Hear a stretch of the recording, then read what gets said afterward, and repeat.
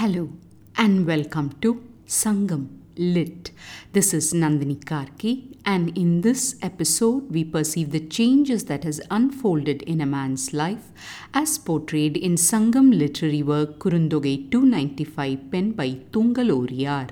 Set in the farmlands of Marudam, the verse speaks in the voice of the confidant to the man in response to his request at reconciliation with the lady. உடுத்தும் தொடுத்தும் பூண்டும் செரியும் தலை அணி பொழிந்த ஆயமோடு துவன்றி விளவொடு வருதி நீயே இஃதோ ஓரான் வல்சி சீரில் வாழ்க்கை பெருநலக் குறுமகள் வந்தென இனி விளவு ஆயிற்று என்னும் இவ்வூரே. Forgotten who you owe your good fortune to? Asks this verse. The opening words uduttum, toduttum, pundum, cheriyum, meaning wearing as a dress, stitching as a garland, adorning as a jewel, tucking as an accessory, seems to make a fashion statement. In Thalai Ani Polinda Ayam, meaning the group of glowing women decked with leaves, we get a glimpse of those fashionistas in question. Next, it's the turn of the verse to make a statement about a person's lifestyle in Oran Valsi Chiril Valkai, meaning an impoverished life that comes from a livelihood provided by a single cattle.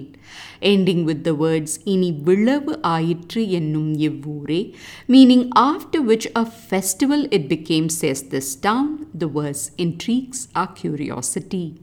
From superficial adornments, the verse seems to journey on to make a statement about life. The context reveals that the man and lady were leading a married life when the man took to keeping the company of courtesans. The lady was angered by this action of the man. One day the man returns with an intent of calming his wife's ire and approaches the lady's confidant. To the man, the confidant says, "Wearing, stringing, adorning, and tucking clothes made of leaves are those radiant women. After being close with them, you returned with signs of festivities. Here, you made a living with a single cattle and led a wealthless life.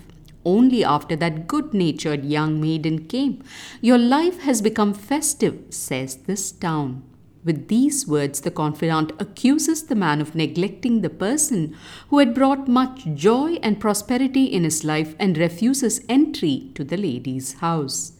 Time to delve into the nuances. The confidant starts by listing the ways in which leaves were used by women to adorn themselves. They not only wear them as garments but also stitch them as garlands and make jewelry out of the same and place it on their form in decorative ways.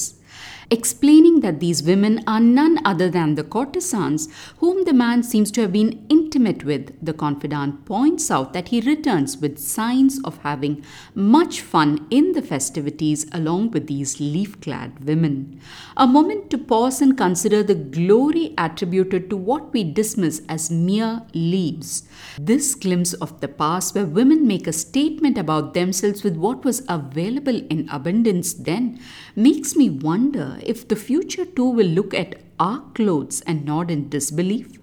What will be the take on flowing gowns and dazzling diamonds then?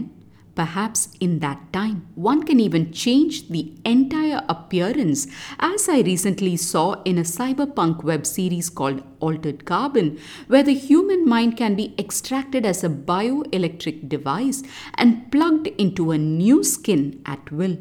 And then they may look at their past, our present, and say much ado about mere cloth and stones. Returning from our possible future to the ancient past, we now find the confidant talking about the man's past where he seems to have made a living with a single cow.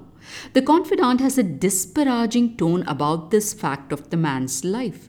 Apparently, having a single cattle was something that was considered as poverty. Portraying this as an impoverished life, the confidant goes on to talk about how this changed completely when the good lady came into the man's life and wealth started pouring in.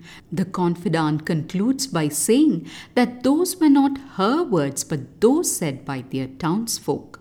In other words, the confidant seems to be asking the man, "Remember who you were and how you got here?" a reprimand to the man, serves to reiterate the lesson to never forget the past and the people who changed our lives. Thanks for listening to this episode of Sangam Lit and journeying with me to ancient lands and minds. Please visit nandinikarki.com to share your thoughts and do spread the word about Sangam Lit. Until next time, Nandri Vanakkam.